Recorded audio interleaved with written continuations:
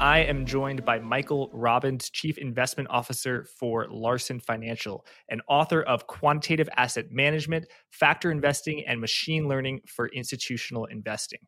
Michael, welcome to Forward Guidance. How are you? Thank you. Thank you for having me. It's my pleasure. Michael, you just wrote this book about quantitative asset management. So I don't want to talk about, is the Fed going to hike 25 basis points? Is the People's Bank of China going to do? Corp bank earnings are coming. Forget that. We're talking about principles. We're talking about quantitative research and all the stuff you do. So first, I want to start off. What is the goal of quantitative investing? What do quantitative investors, quants, what do they seek to achieve that non-quants, is not achievable in the non-quantitative world? Well, there's a few things, and one of them touches on what you just mentioned. A lot of what you said is very important, but may be important in the short term, or a lot of it is just confusing noise.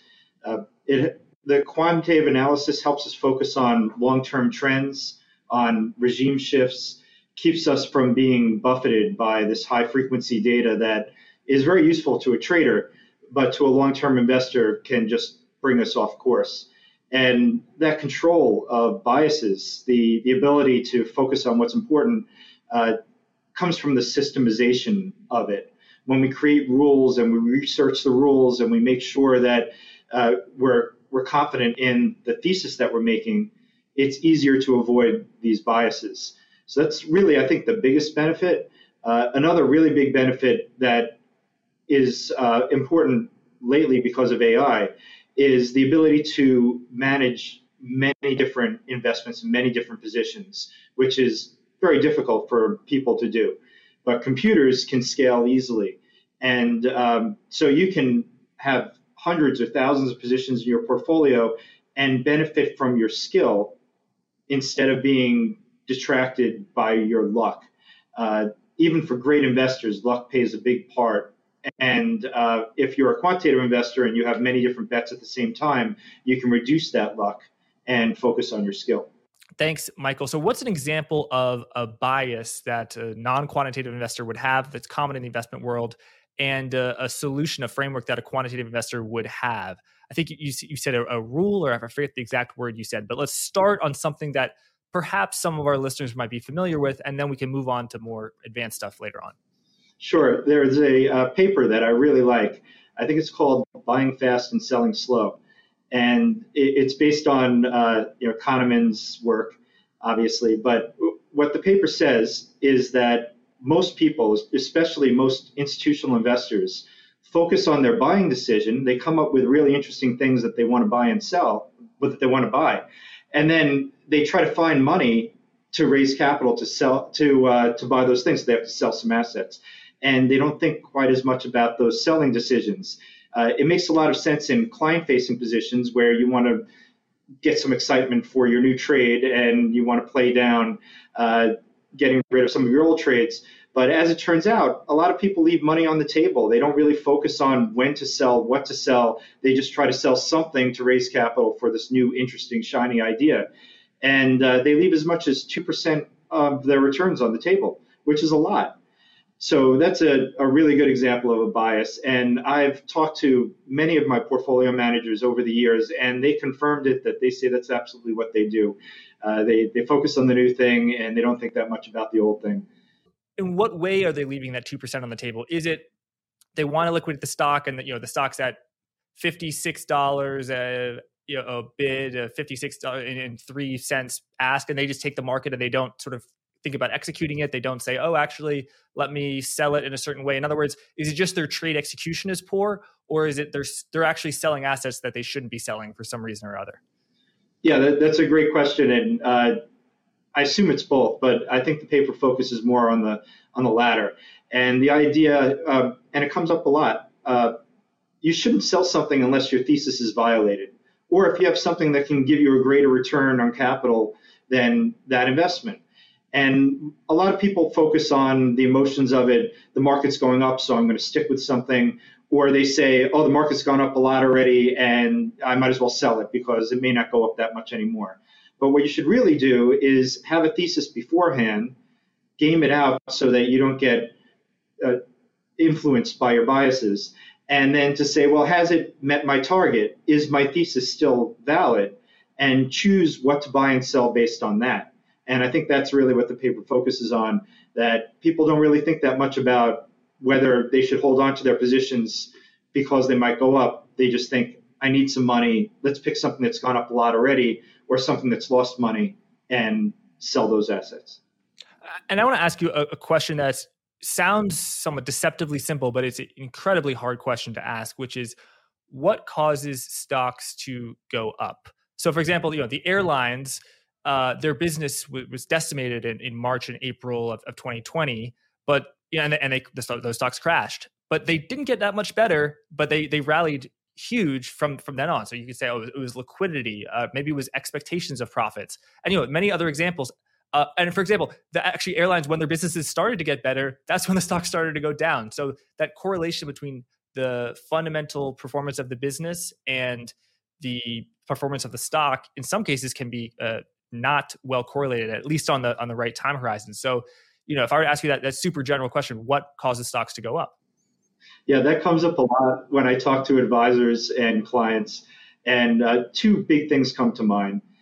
One is that the market is really a social construct, right? It's really just what people think. And that comes up a lot because of, value investing, right? Value investing has a great story. It's a great narrative. It really sells from that standpoint. But there's no real mechanism, no real need for value to work. And everybody wants it to work, I think. Well, many people do. But it doesn't always work, and it falls out of favor now and again. And the reason why it can't be completely tied to market valuations is because the market's social, and what people think is what drives prices. And that leads into the second concept, which is very important, is that the prices adapt and expect future earnings.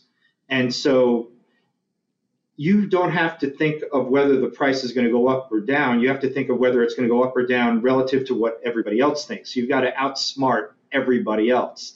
And that's the real trick.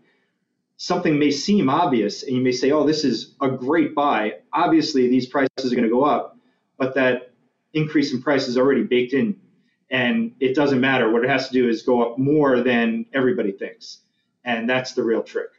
Does value outperform or underperform? And when in the history of quantitative investing was there a time when they said value investing kind of has to perform and the data shows it out, but it hasn't performed for quite some time, right? Or it probably performed in 2022.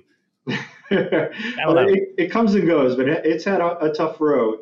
And Rob Arnott, I'm sorry for pronouncing his name wrong, said it pretty well. He said that these factors worked really well when they were first discovered. And now you need a more nuanced approach with a multi-factor model, and you have to really do a lot more analysis. It's not as simple as it used to be. And a good example is with NVIDIA, right? Everybody thought, well, AI is coming out. They make chips that are great for AI. Their stock should go through the roof. And maybe it should, but people made that mistake in 2001 as well. They thought, well, when the internet was getting really popular, some stocks would do really well, but they were replaced by their competitors who did better. And the same could happen here. So it's really about predicting the future in addition to what people already expect. And expectations can be wrong. Definitely. Expectations can be wrong. Narratives can be wrong. Michael, one narrative that I was thoroughly convinced of, you couldn't change my mind about this, was that, and rationally it makes sense, you'd be very familiar with what I'm talking about. Valuations of equities are reliant upon the risk-free rate, the discount rate. So stocks have a price to, S&P 500 has a price to earnings ratio of 25. That's like a 4% yield. If interest rates are at zero, there's a 4%. And then the 10 years at 2%, there's a 2% equity risk premium. It's a lot more complicated. I'm simplifying it. And therefore, if the 10-year goes from 2% to 4%, or the overnight rate, the Fed raises rates from 0 to 5%. That is going to cause mechanically, on a valuation perspective, equities, their future cash flows will be worth less. The future is worth less because you can get all this interest now. And that theory has been thoroughly challenged by the very vigorous rally we've had since October, even as interest rates have exploded higher in a very short time period. So what truth is there to that narrative? What does the history suggest about it? And is it one of those things where, okay, yeah, an average is slightly true, but you don't bet on it being every time because you can be disappointed, such as the past 9 months? Yeah, you can't rely on the mechanism to be so precise and so timely. And also, I think a lot of people have a disconnect. Most people haven't lived through a hiking cycle like this, and certainly not through the kind of cycles that went into double digits like we had in the past. People still don't understand, I think, how businesses will react and how they'll adapt. Obviously, the tech companies, the Silicon Valley startups, it got hit really hard because they were relying on private financing, and that really got affected by rising rates. And we saw what happened to the regional banks. And I think people are still confused. And the Fed itself is finding their way. People like to complain about them, but they're as smart as anybody can be. They're not going to make any decisions that are foolish, but it's hard to make these decisions to know when to stop hiking, when the economy is going to get hurt. A lot of people seem to think that no matter how much they hike, the economy is going to roll along and not go into recession. Nobody really knows, and every time is just a little different. And I think that's why there can be a disconnect between market action and, say, the risk-free rate. Yeah, to talk about narratives, dominant narrative was, rising rates are good for banks. So if rates going from 0% to 2% is good for banks, then 0% to 5% must be great for banks. In many cases for regional banks, as we know, it hasn't. And another thing is there's this narrative that Volcker, he went wild on the markets, caused a recession, and I kind of assumed that the stock market performed poorly. But actually, the drawdown was something like high 20s or low 30s drawdown.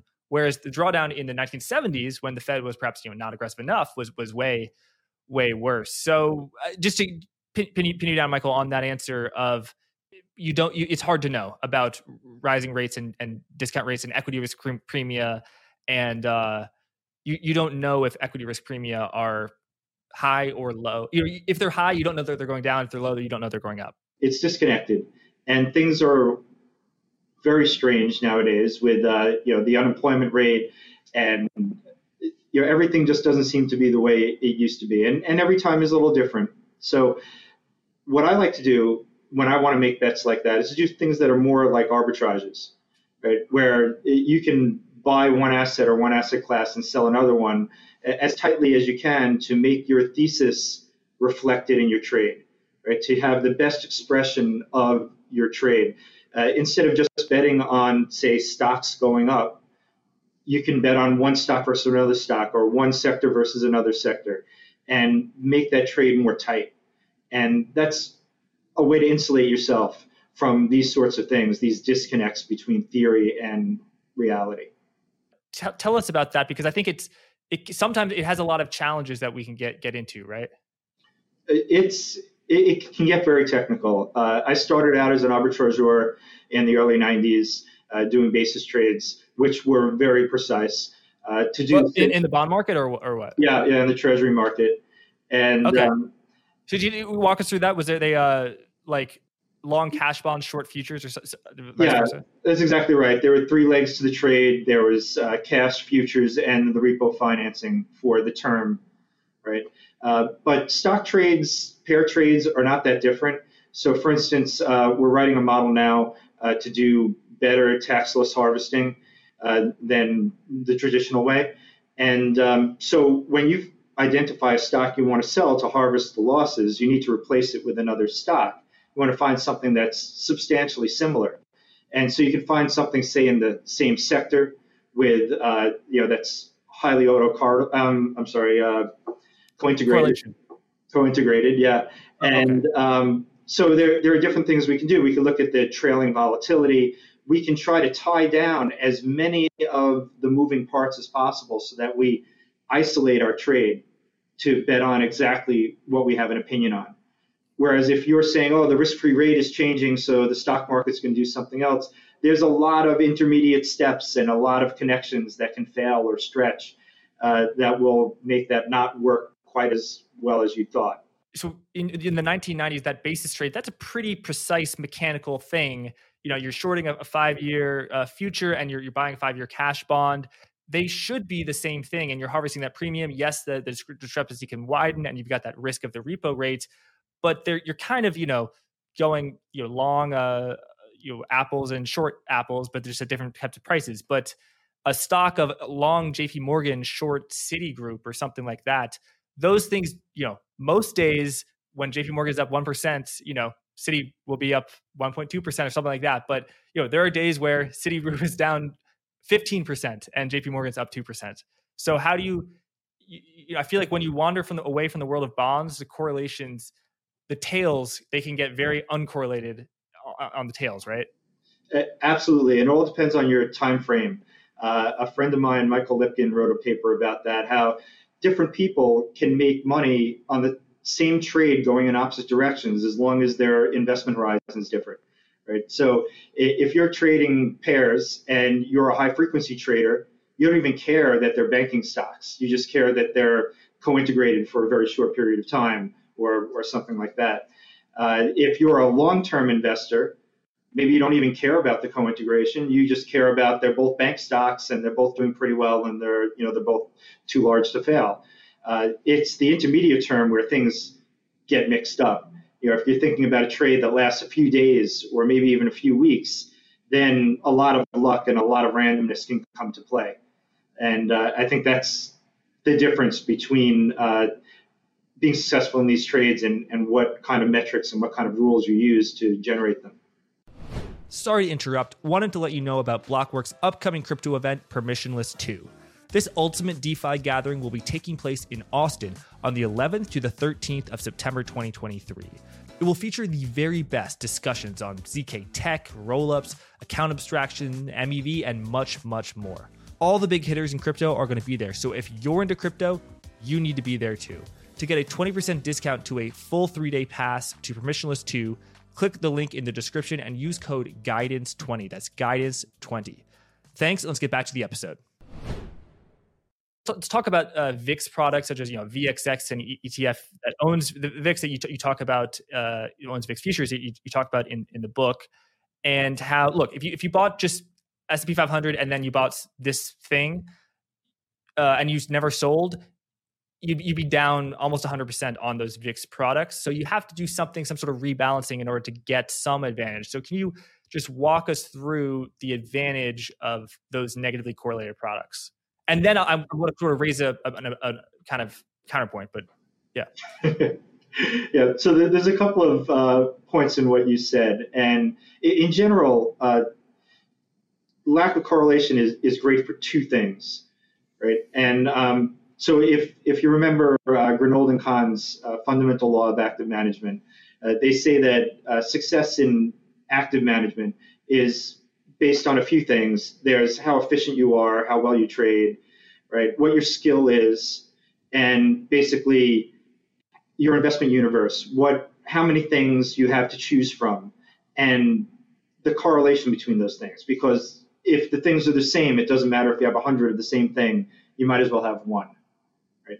So having uncorrelated assets to choose from lets you apply your skill and choose the ones that are going to go up versus the ones that go down. There's a measure called pairwise correlation that people use, say, on the S&P 500 or the Russell 2000. And if the stocks are really correlated to each other, they say, oh, well, this isn't a stock picker's market, right? It doesn't matter how skillful you are, you really can't use that skill. So that's one source of the correlation, a use for the correlation. Another is to diversify your portfolio, which, famously was supposedly said that it's the only free lunch in investing, that everything else requires skill and luck, but diversification can provide benefits just through the mechanics of it. And so that's another really great use for a market with uncorrelated assets. So Michael, sorry, just on the diversification, instead of owning one stock, you can own 50 stocks or 500 stocks in the S&P 500. But don't you get to a point where to buy an asset that has a very low correlation or even negatively correlated, at some point you're going to start sacrificing absolute returns, right? Like that absolute returns of VIX products are are negative. Yeah, yeah, and that's another really important point, is that you've got to design your strategy based on how much skill you have. If you work at a small investment advisor and you can't hire really expensive analysts, then don't try to pick stocks, right? And in that case, a market with, a large portfolio with really diversified assets is helpful, right? Because you can benefit from that diversification. But if you're a really great stock picker and your value, your skill is in picking stocks, you don't want a diversified portfolio. You want a highly concentrated portfolio of just the stocks that you think are going to go up. So diversification isn't for everybody, but it is for most of us, and probably most of your listeners and watchers. In terms of the VIX, that's a wholly different thing. The reason why VIX doesn't work, the VXX ETF, is because of the rebalancing that it uses. So a lot of these highly structured products like the ETF try to mimic something else, in this case, the VIX. And it does pretty well between open and close. But at the end of the day, it needs to rebalance. And that rebalancing almost invariably loses money. And so if you hold that asset for more than a day, certainly for a long period of time, you're almost guaranteed to lose money because of the mechanism in the product. And I think that's the essence behind that. There's if you're going to trade something complex, you really need to understand the mechanics. And that came up pretty notably in the AT1 bonds with Credit Suisse a month ago or a month and a half ago. There was a clause in there that a lot of people didn't bother to read, and they assumed those AT1s were like other AT1s. And they weren't. And it was all right there in the documents. It's all in the structure. And so when you deal in structured assets, you really should pay attention to the details. Often the VIX term structure is upward sloping and contango, meaning you're always going to have to sell something that's cheaper to buy something that's more expensive. So you're always running uphill, and that you kind of be ground away. So why might it make sense for investors to traffic in these VIX products or VIX futures? I mean, if they're just doing it themselves, it's a similar thing, to have that negative correlation. I mean, does their usage actually enhance returns or in some way? Well, it's tricky. The VIX is a really attractive indicator, and that's why the VXX product is one of the most profitable products, despite its poor returns over long periods of time. Profitable for the people who sell it. Yeah. The management fees. Yeah. Absolutely. And in terms of how many people use it, it's very popular. So it's a great product. It's just often misused, and people use it because it's difficult to create a product that mimics volatility. Right? There are volatility swaps. There are other things you can use, but they're expensive or they're difficult. It's similar with cryptocurrencies, right? They're kind of awkward to trade in the underlier, so lots of people want other instruments to use. And then there are huge divergences, like the Grayscale Bitcoin Trust versus the underlier, right? The carry is crazy. And people want it, though, because it's so much more convenient than the underlier. The same thing's true with volatility. VIX is a great indicator. It's a great thing to use in your rules and your strategies, but to actually use volatility as an investable instrument is problematic. The common sense understanding, and you hear it all the time, and I think it is true, is that the academic literature, the data studies do not support stock picking as a way for even half of investors to beat the market, let alone most investors. And that, I'm going to go long this stock and long that stock. I've created my basket. I've gone through the 10K, the annual report. I listened to the CEO. I liked what the CEO said. And maybe I'll short a few of these stocks, which are bad because the CEO, I don't like them.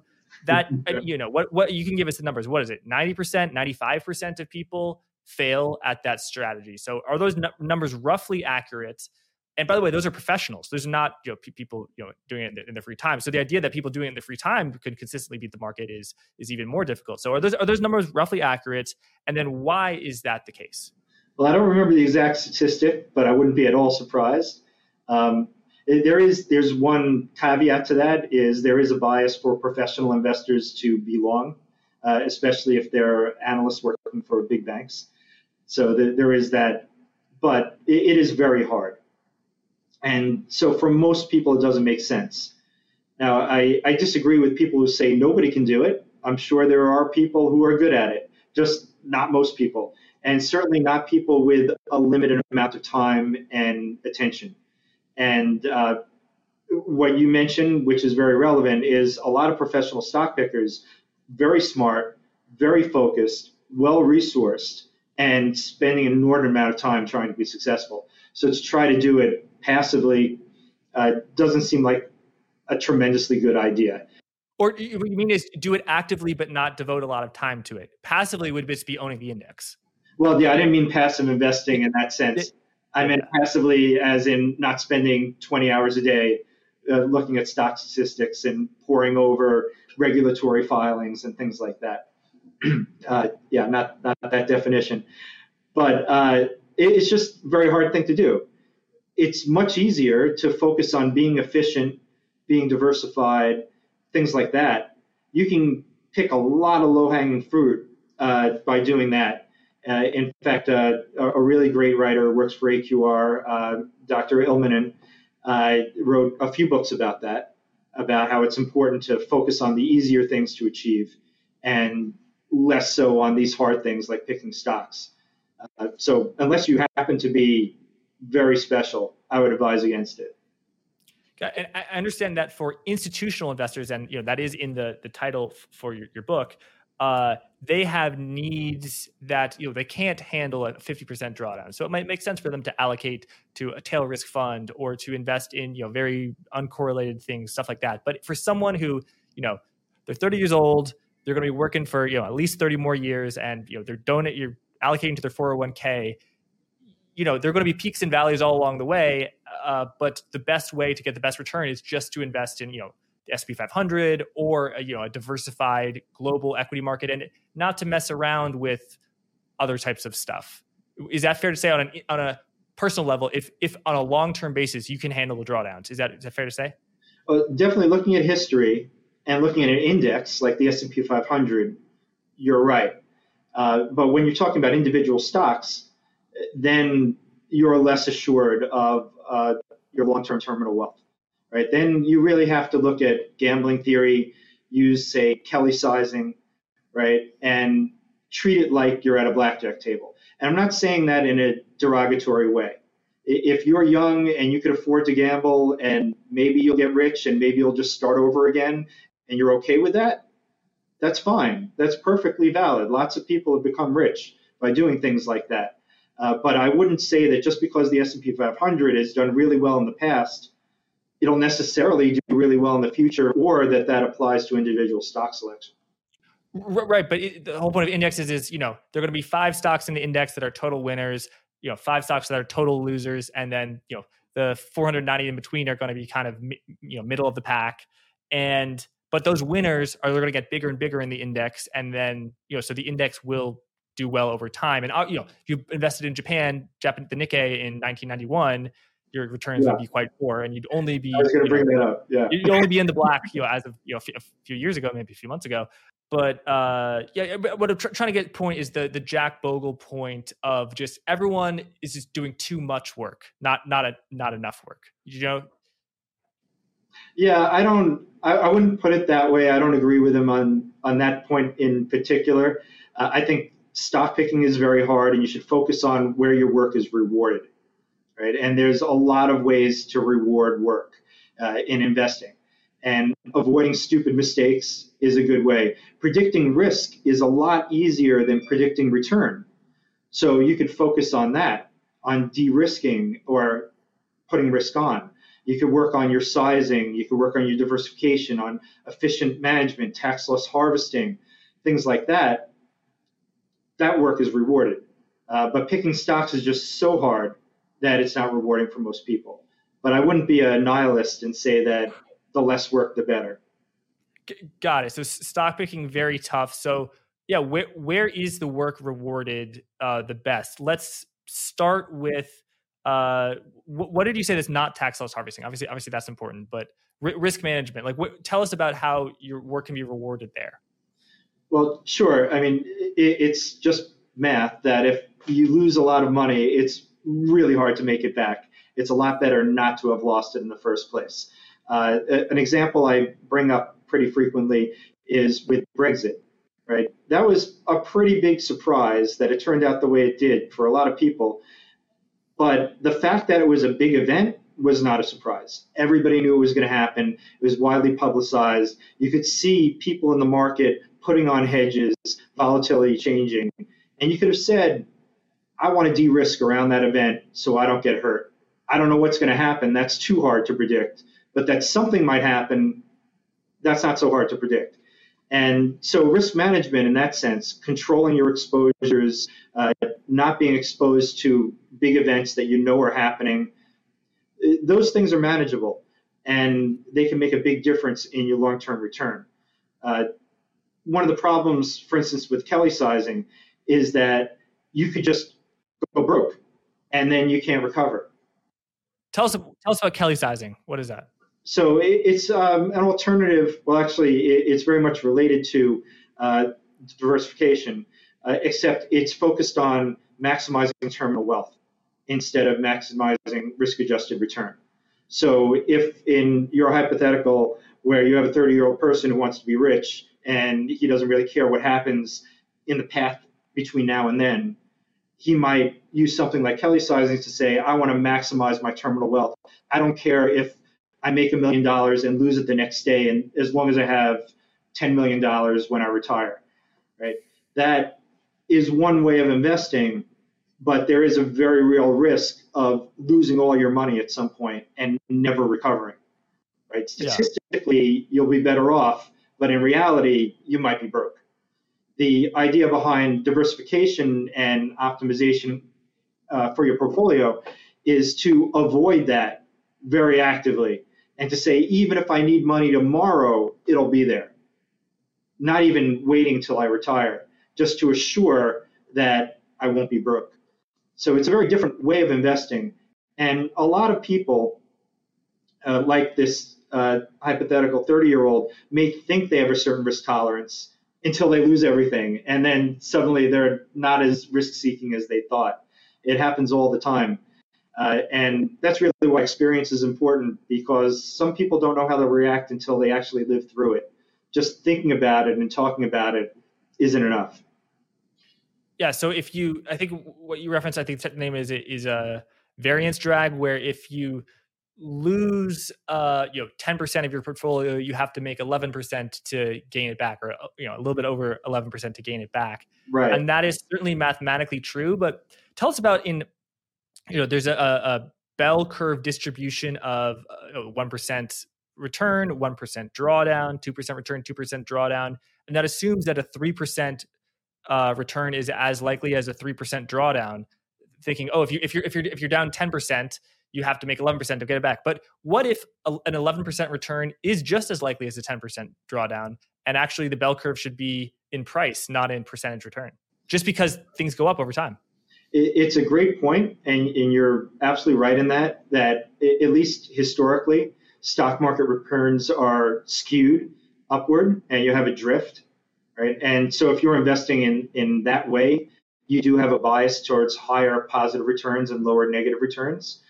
But one thing I disagree with is the bell curve concept, right? Returns do have really long tails, and those tails can eat into your risk capital to the point where you're locked in and you don't have anything to invest anymore. You need that money to pay the rent, right? So if you're only playing with capital that you can afford to lose, maybe you can assume a bell curve and survive a long tail. And if you're only investing in, say, the stock market in the United States, which has been trending up for the most part, you can assume that the higher returns are more common than negative returns. But I don't know that that's a good long-term assumption. You mentioned Japan. We had a lost decade ourselves, which for some people may have seemed like an eternity. If you're near retirement, 10 years of sideways or negative movement could really hurt your quality of living. So it really, those assumptions depend on who you are and what markets you're investing in. Thanks. So what are some other common mistakes investors make, whether they're individual investors or institutional investors, that you think AI and machine learning and quantitative analysis can help improve? Well, I think that the systemization of it helps people in a number of ways. One is to avoid those biases, which we all have. And what's really funny about the biases is you can know you have it and still not avoid it. There's been experiments. It's embarrassing how persistent they are. Another thing is to actually know what you're doing precisely. I talk to many professional investors who have a great idea and it sounds great and they invest in it because they believe in it.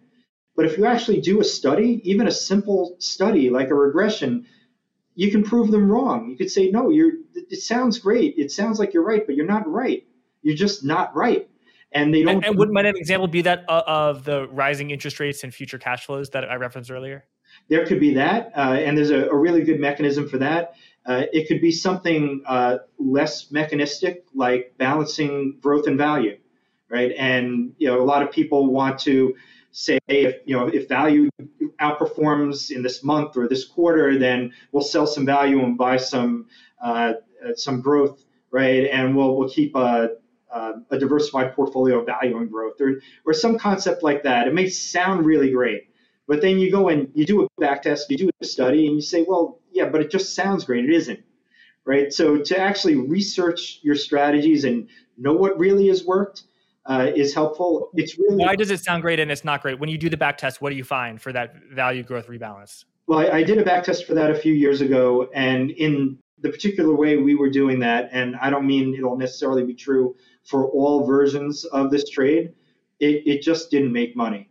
It just there was a lot of momentum in momentum trades where if it was going up, you'd leave money on the table if you rotated back into value, right? With value, there was a period where it just didn't perform very well for a long period, and shoveling money into a strategy that continues to not work is not a good thing. So it's time dependent.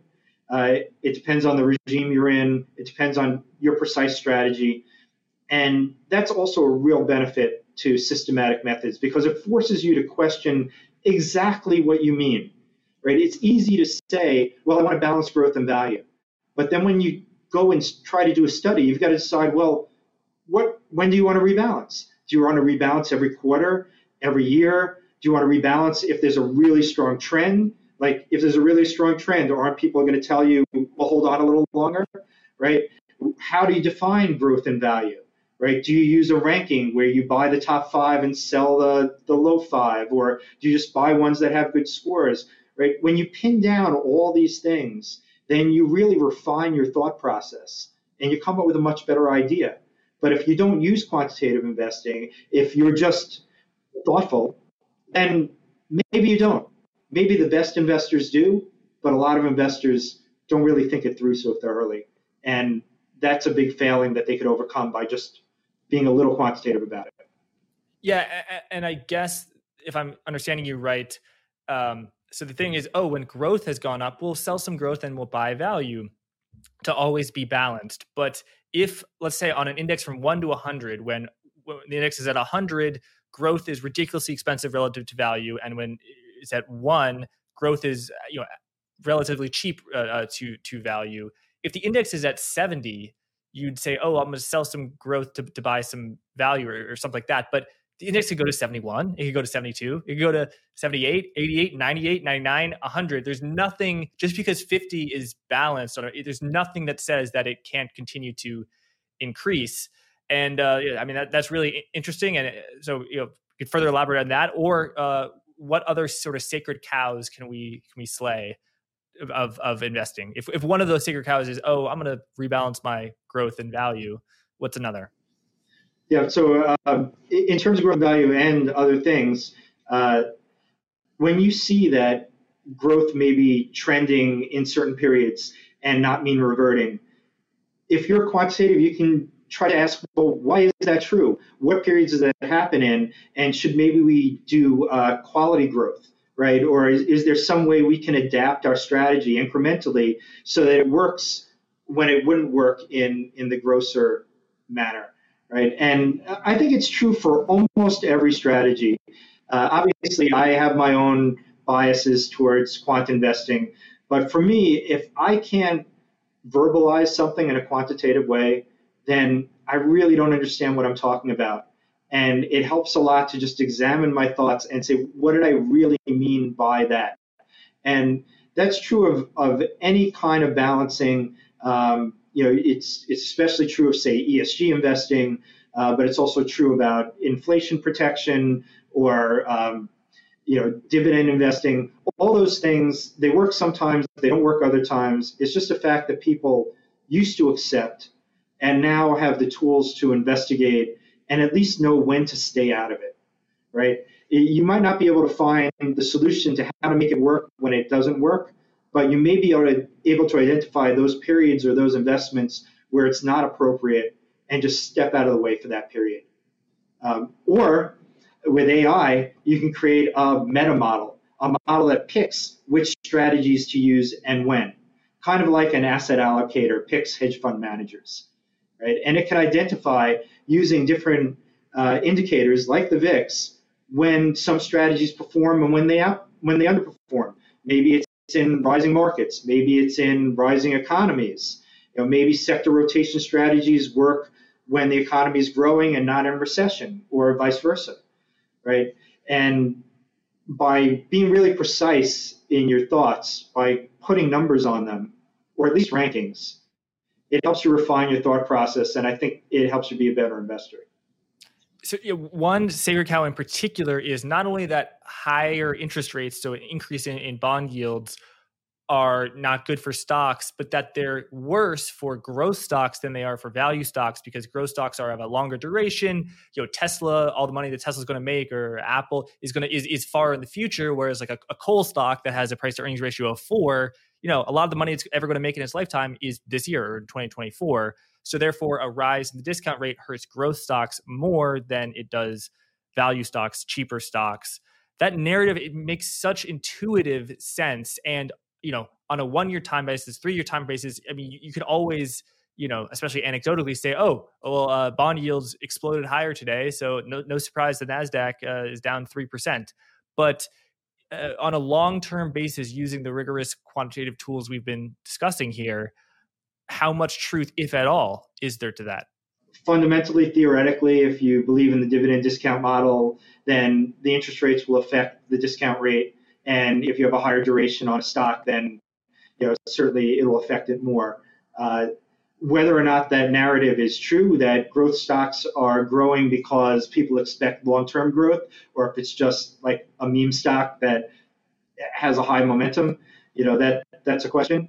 Also, the very simple rules that people like to talk about and hang on to because they're easy to verbalize, like the yield curve slope, that certainly is affected by rates, but whether it has an effect on us today or whether this market is going to pay attention to it, that's a whole different story. And identifying when that might work and when it's kind of out of whack and not really tied to the mechanisms in the market at this current point, that's a useful tool for study, rather than just saying, well, 9 times out of 10 it worked, or 10 times out of 10 it worked. Well, that's only 10 observations. That's not enough to really bet a lot of money, not for me. And it could be spurious too, right? If you only have 10 observations, it's hard to say that it's significant. If you have 1,000 observations and it worked 51% of the time, that might be enough, but 100% of 10 observations might not be. So even the track record of 10 out of 10, it's not 10 out of 14, it's 10 out of 10. That's I mean, obviously, it could be better. We don't know what the yield curve was like in Mesopotamia, but explain just how that it could be random evidence. Because for me, if I see someone if you flip a coin and 10 out of 10 times it's heads, I'm thinking, well, either there's a 1 over 2 to the 10th power, whatever that is, 512. I don't know. That's a coin, but the coin might have 2 heads. Maybe. I mean, at some point, you're approaching the probability that something strange is going on here, and there could be a relationship. So, how do you know? I mean, I guess the answer is we don't know. But in what way are you sort of not convinced by 10 out of 10? And let me pull up the Fred. I mean, because it's like we could put the chart up of the 210 spread, and there are many different types of the curve that can be inverted. Yeah, but now it's close to 100 basis points. The 10-year is 2 years higher than the 10-year, and it typically goes like a few months before a recession, which is in a shaded bar. So 1, 2, 3, 4, 5, 6 out of 6. Okay, 6 out of 6 is not nearly as good as 10 out of 10. And I'll say the data doesn't go back that far, but if you look, in the 1800s, the yield curve was very frequently inverted. And I mean, you had a lot of recessions, but it was inverted all the time when you had booms too. So there are mechanical reasons, but it seems convincing. I'm not saying people should devote their entire strategy to it, but if it is random, it's pretty odd that it's this, right? Well, I don't think it's random. The question is whether it applies to our current situation and whether your timing's right. Right? Timing is very important. And as a lot of people saw in, say, the 2001 tech crisis, a lot of people knew it was going to happen, but they didn't time it right, and they lost a lot of money. Absolutely. And also people, when the yield curve inverted about a year ago, people said recession imminent right now, buy bonds, sell stocks, short stocks, buy bonds. That has worked out horribly. So being early is the same thing as being wrong. You are absolutely right. Yeah, absolutely. And in terms of the mechanism that causes the yield curve to slow the economy, there's a lot of steps in between. And yeah, it affects the discount rate, but the discount rate is not a mechanism that's enforced, right? But if there's a lot of liquidity in the market, right? If companies their products are selling, right? All these things boost the value of stocks. Just because it might be more expensive to borrow doesn't mean that stocks are going to go down. And if they are, it might take a while, right? If sales are robust, maybe you can survive without really low financing for a while. Right? Maybe your spreads are enough so you can survive indefinitely. Right? There was an article recently about, I think, JP Morgan, where it said, yeah, they're kind of in that trap that banks are in, where they invest in long-term bonds and they get their money from short-term deposits, but they're still earning a positive spread. So, yeah, their earnings are lower, but they have no risk of going out of business, and there's no reason why they shouldn't stop making money. So yeah, JP Morgan actually is in a relatively, catbird seat, whatever you want to put it in. They actually hedged a lot of that risk out, and unlike Bank of America, who has over $100 billion of unrealized losses of their securities, they didn't buy a lot. Relatively, they did not buy a lot of long-term bonds. But you're absolutely right. Yeah, and that's also another good example of why things might not apply. The traditional way of looking at banks is that deposits are really sticky. And obviously that's not always true, because of what happened with Silicon Valley Bank and several others, right? So the idea that that supply of money will persist was an assumption that was made, and a reason why you might think the yield curve might affect banks in a certain way, which proved not to be precisely true. Right? So the yield curve is a gross indicator. It's not really very precise. It doesn't directly address the true mechanisms that make prices go up and down. And it may have a lagged effect. It may have an effect that doesn't see its way into higher or lower prices directly. And so that's why these simple things, they're really attractive. They're easy to talk about. They make good headlines, but they're not always the best bets, even if they happen 6 out of 6 times before. What are indicators that in your quantitative opinion, have a very good track record and a low error rate, a high fidelity, a high fidelity signal? Well, so we focus mostly on the things that don't rely on signals, like diversification. There are some signals that are stronger than others, but what's really important is to understand when those signals work and when they don't, and to be really thoughtful about it. And that's where value has its advantage because it's a really thoughtful theory, right? And there is some mechanism tying book value to, how much people should pay for a company. In things other than stocks, like bankruptcy cases, those mechanisms are a lot more sure. Right? And a big part of what I write about in the book is that the world is a lot bigger than large cap stocks. Right? There are many different things you can invest in, things that have much surer signals and much surer mechanisms that you can rely on, at least more than a sentiment driving the price up or down. Like what? Well, a distressed debt, right, or mergers and acquisitions, right? These are things that have much more defined bets. There's risk in them for sure, but there are mechanisms as well. Whereas the stock market is much more divorced from the drivers. It's a lot harder to say, well, for every basis point interest rates go up, stock prices are going to go down by this beta. It's just not true. And it's a lot fuzzier. Now, what's really interesting lately is this branch of AI called causal AI. And that seeks to really tighten up these mechanisms. So the idea behind causal AI is to eliminate the idea of tendency that's behind statistics. So we all know when you draw a regression, there's no real reason why that regression should hold. Just because the dots produced a line, there's no reason why the next dot shouldn't be way off that line. Correlation is not causation. Exactly. But there is a theory of causation where you can actually define those things and develop a mechanism that has a causal effect. And what's really great about that theory is that it can also tell you when things aren't working the way it thought and say, well, we had a causal model, and we could rely on it, but we can't rely on it any longer because our theory has been violated. So an example of how that works lately in the current state of the theory is you can create what's called a graph, which is just a bunch of arrows between events and other events. And the arrows are the mechanisms between those events. And currently, unless I missed some recent research, it only works if you can draw the graphs so that the arrows go in a single direction and don't loop back on themselves. So the technical term for that is a directed acyclic graph. The arrows have a direction and they can't create a cycle. Now, there's no reason why in the future the theory can't expand to adjust for those things, but right now those are the limitations. But if you can draw one of those graphs and you can create a mechanism, then you can have a real thesis behind your trade that's not just it happens 6 out of 6 times, but that we have a whole reason to believe this is going to happen consistently as long as this graph is true. And we're going to constantly test to make sure that this graph isn't violated and these arrows don't go in a different way.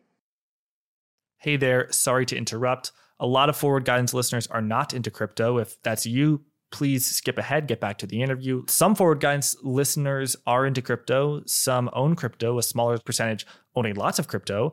And a much smaller percentage work at crypto hedge funds. If you're in those latter two categories, Blockworks Research might be a good fit for you. Blockworks Research is a research and data platform that analyzes governance, tokenomics, and models of interesting crypto projects, including new protocols. There's a lot of edge that can be gained from reading these reports. You can check out a sample report at www.blockworksresearch.com/research and hit the free report toggle. If that is of interest, full subscriptions can be purchased at www.blockworksresearch.com/sign-up. You can also get 10% off using the discount code guidance10. Thanks, and let's get back to the interview.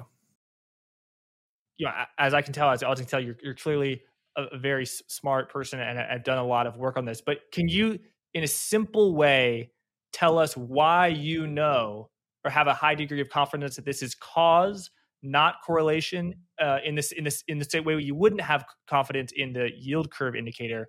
And can you do it in a way that's not, the computer told me it was a good idea?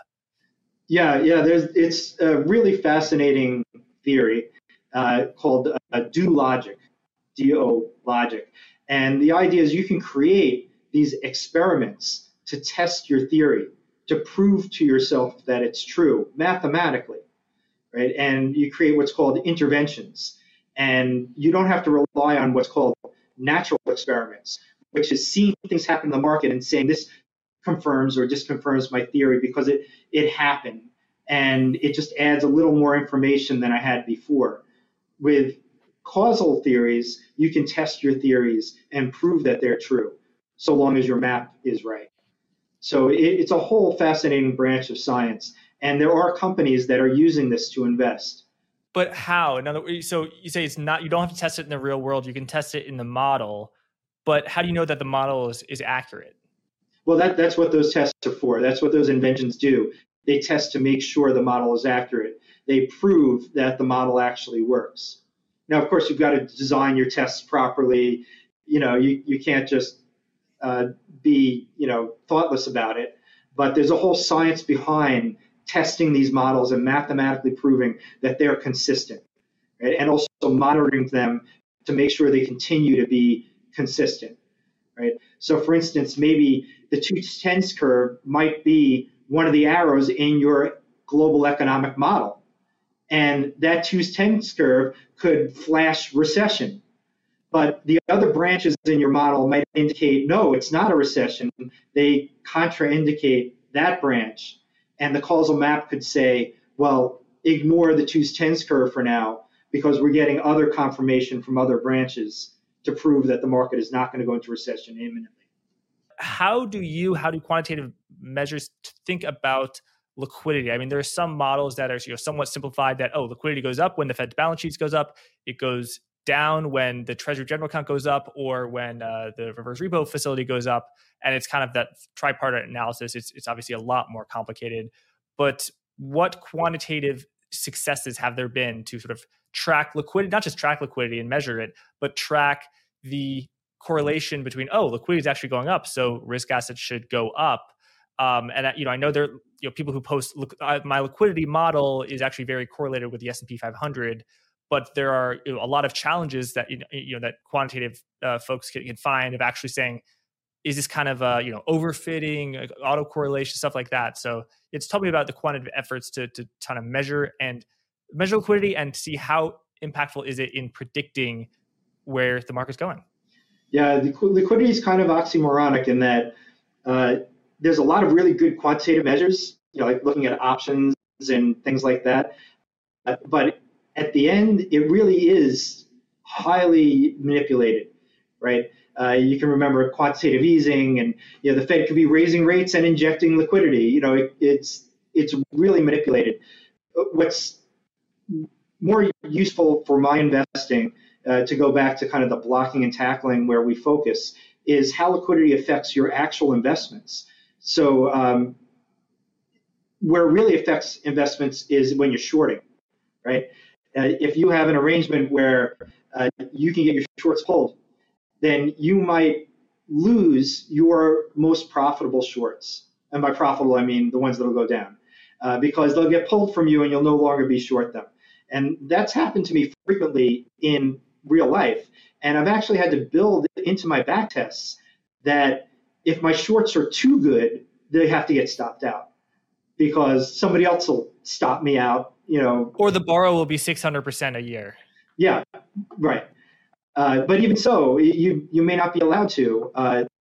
Even when you do, say, total return swaps, a lot of times when I short through total return swaps.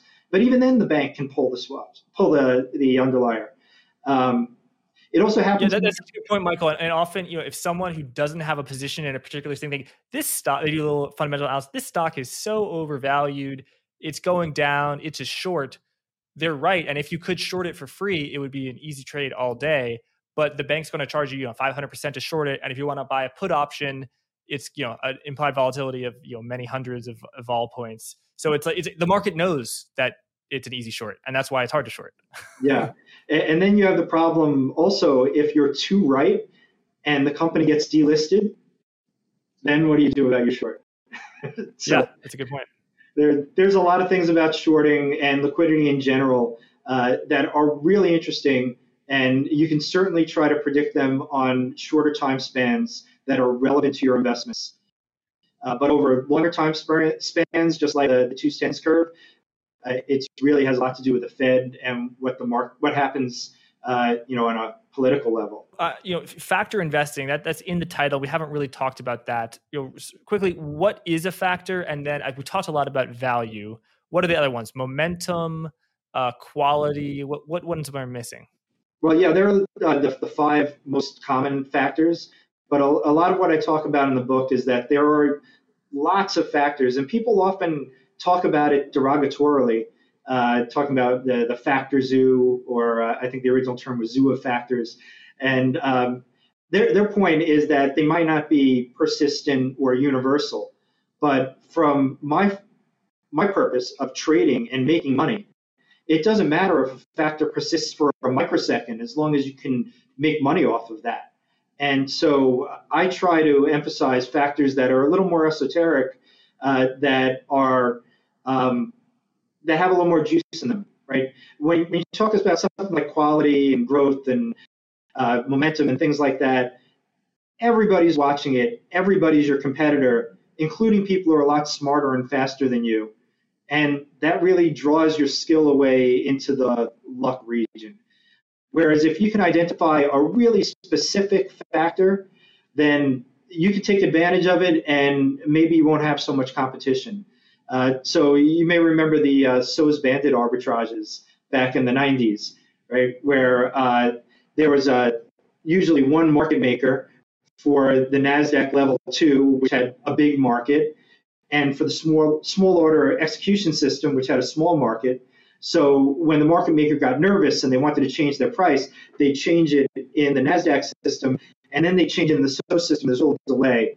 And so there were some smaller traders who glued themselves to the screen, watched the NASDAQ screen, and as soon as a bid pulled, they hit the bid on the SO screen, right? And they took advantage of that small time difference and arbitraged it away, right? And these esoteric factors are like that too. How is that a factor? I thought a factor was something. Explain what a factor is. Well, to me, a factor is anything that can abstract away from the actual assets, right? So some people even think of asset classes as factors. I think that's a little too close to the actual investable assets. But if you want to think about even like large cap equities, that could be a factor. You could predict large cap equities without specifically predicting any particular stock or any particular index, right?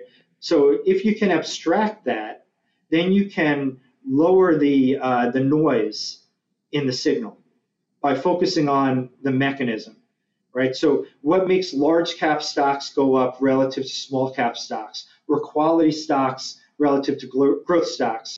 In the abstract sense, what makes those factors work? Then if you can focus on that and predict that, then you can work on the second stage of figuring out which assets that fall in that category are the ones to buy and sell. But it's, I think, too complicated to try to predict the actual assets without removing that noise away and treating them as factors. Does that make sense? Yes, I just don't know how an arbitrage where something's, a few basis points cheaper on one exchange versus another, I don't really understand how that's a factor. Well, no, that was just an example of focusing on something. So what are some more, on the road less traveled, what are some factors that are not the mainstream momentum, value, that stuff like that? Well, yeah, there's lots of research papers describing hundreds and hundreds of factors, and any little anomaly might be considered a factor. Any dislocation from the yield curve or from a quality sentiment, anything you could think of that's maybe an abstract thing can be considered a factor and used to make predictions that are not subject to the high frequency noise of the underlying assets. So, for instance, in terms of the yield curve, You might use a yield curve smoothing technique, right? And you might predict the yield curve in the absence of supply and demand for individual issuances, right? And you could say, well, the fives tens curve should have this certain slope based on my economic model, but the fives or the tens are rich or cheap compared to other current issues that are off the curve or on the curve, and you can move those different valuations based on the specific assets and take that yield curve abstraction, that signal of twos tens or fives tens, and then modify it to come up with a valuation for individual bonds, and then say, should I buy or sell those individual bonds based on my twos tens factor? So for instance, your twos tens might be rich or cheap. It might say you should buy the curve or sell the curve, but then when you go to say, should I buy the 2-year note or the 10-year note, it might say, no, don't do either one of those things. Those are so rich or cheap to the curve, you should buy something off the run, right? So predicting the twos tens abstractly, not the actual issuance, might be a factor. Predicting whether to buy or sell the 2-year note or 5-year note or 10-year note is something entirely different. Michael, I want to now ask you, what is new in the field of AI investing? The non-investing world is replete with, oh my God, just take half a photo, the AI will fill the rest of it. AI is going to change the world. Everyone's familiar with that. But in the world of investing, what's new now, the new stuff that's really on the cutting edge that even 5 years ago wasn't coming around the pike? And then I want to ask you, what's the end game? If in the non-investing world, artificial intelligence can do everything, it can make all these decisions, and it will free up so much human time and stuff like that. That's great, provided we can avoid some of the nastier societal consequences. But in the world of investing, the goal is to beat the market. But what if you develop this perfect computer that gets 50% a year with extremely low volatility, then other people start using the computer, and not everyone can beat the market, because everyone is the market. You know what I'm saying? So what's kind of the end game if you have this kind of a machine versus machine end game where this genius computer beats the market, but then if everyone uses that computer, it stops working? Yeah, so you brought up a few really interesting points. And I think one of the things that's changed recently over the past 10 years is not so much the sophistication of the algorithms, but the access to them, right? So tools like MATLAB and Python that are free or not very expensive are accessible to everyone. And they can use these really sophisticated techniques.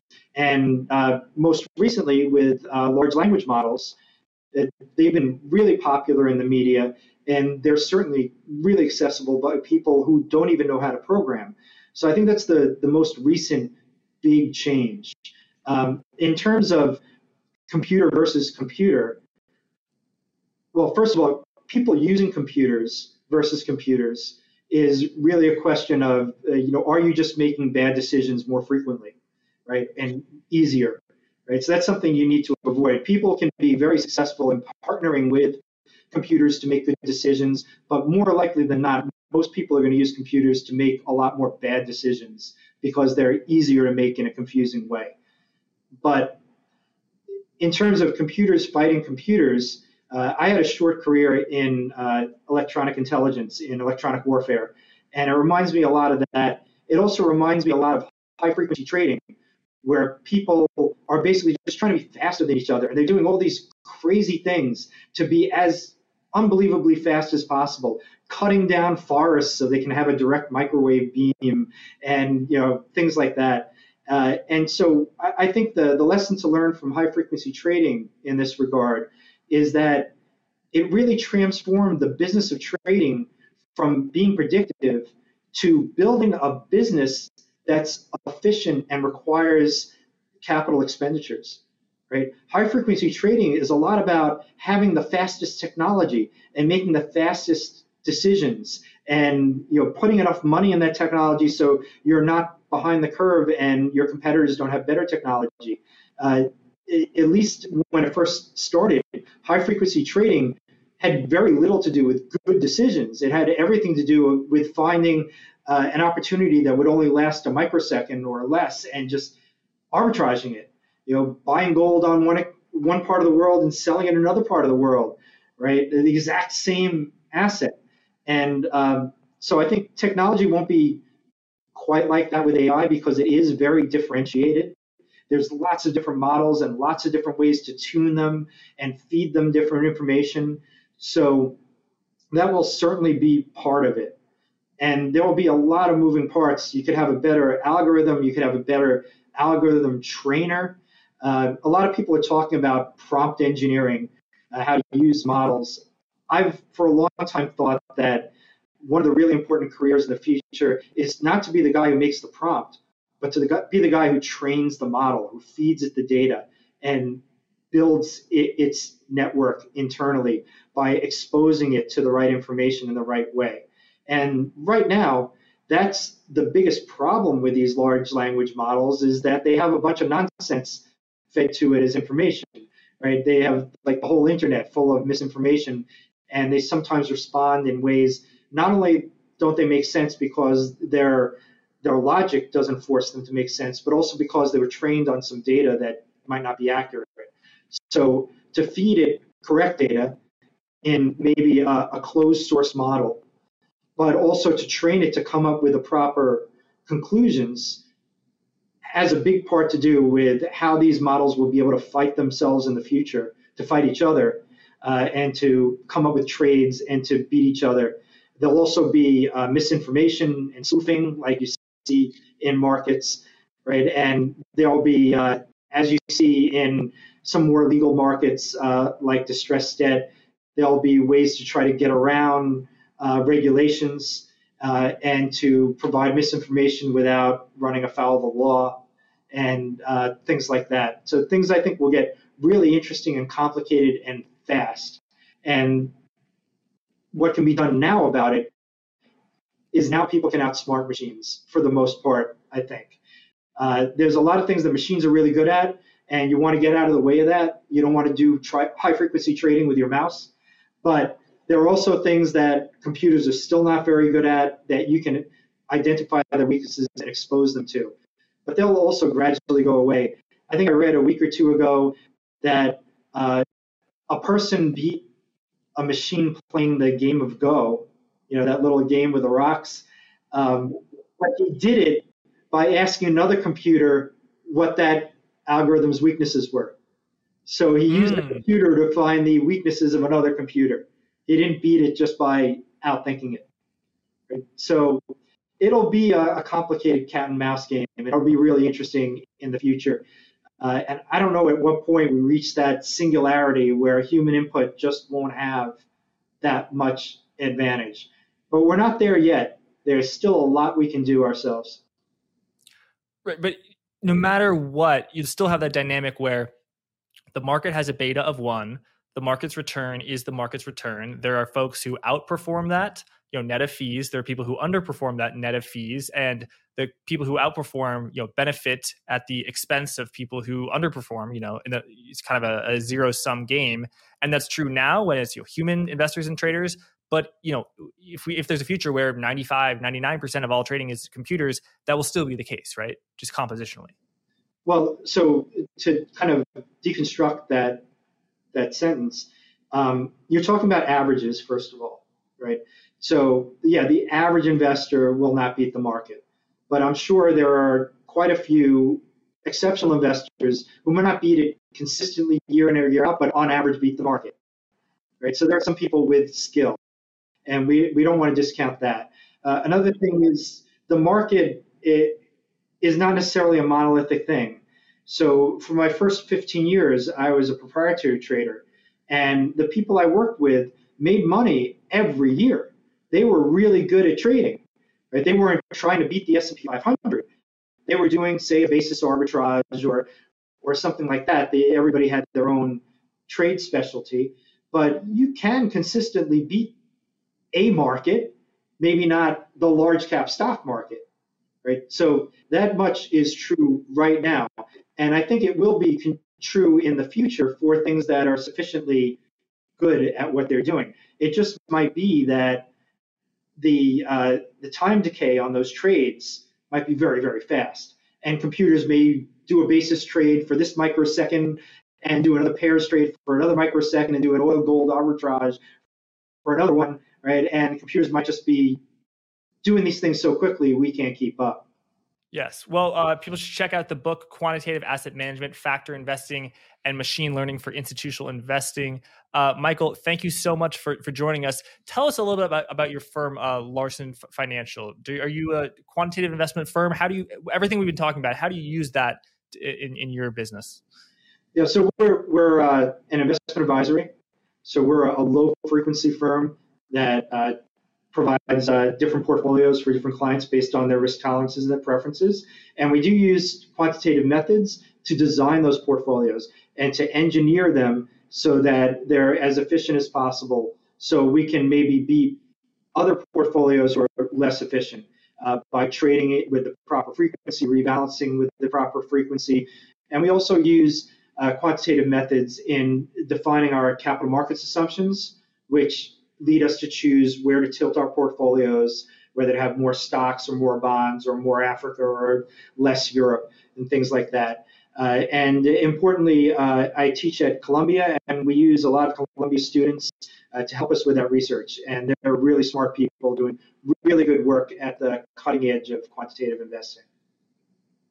Michael, thanks so much for joining us and breaking all this quantitative investing down. And thank you, everyone, for watching. Thank you. Forward Guidance, the program you just enjoyed, hopefully, can be viewed on YouTube at Blockworks Macro or heard as a podcast on Apple Podcast and Spotify. Episodes are typically released on Apple and Spotify a few hours before they air on YouTube. Please leave a review on Apple Podcast if you feel so inclined. Also, you can get 10% off to Permissionless 2023 and Blockworks Research using code GUIDANCE10. Thanks again, and be well.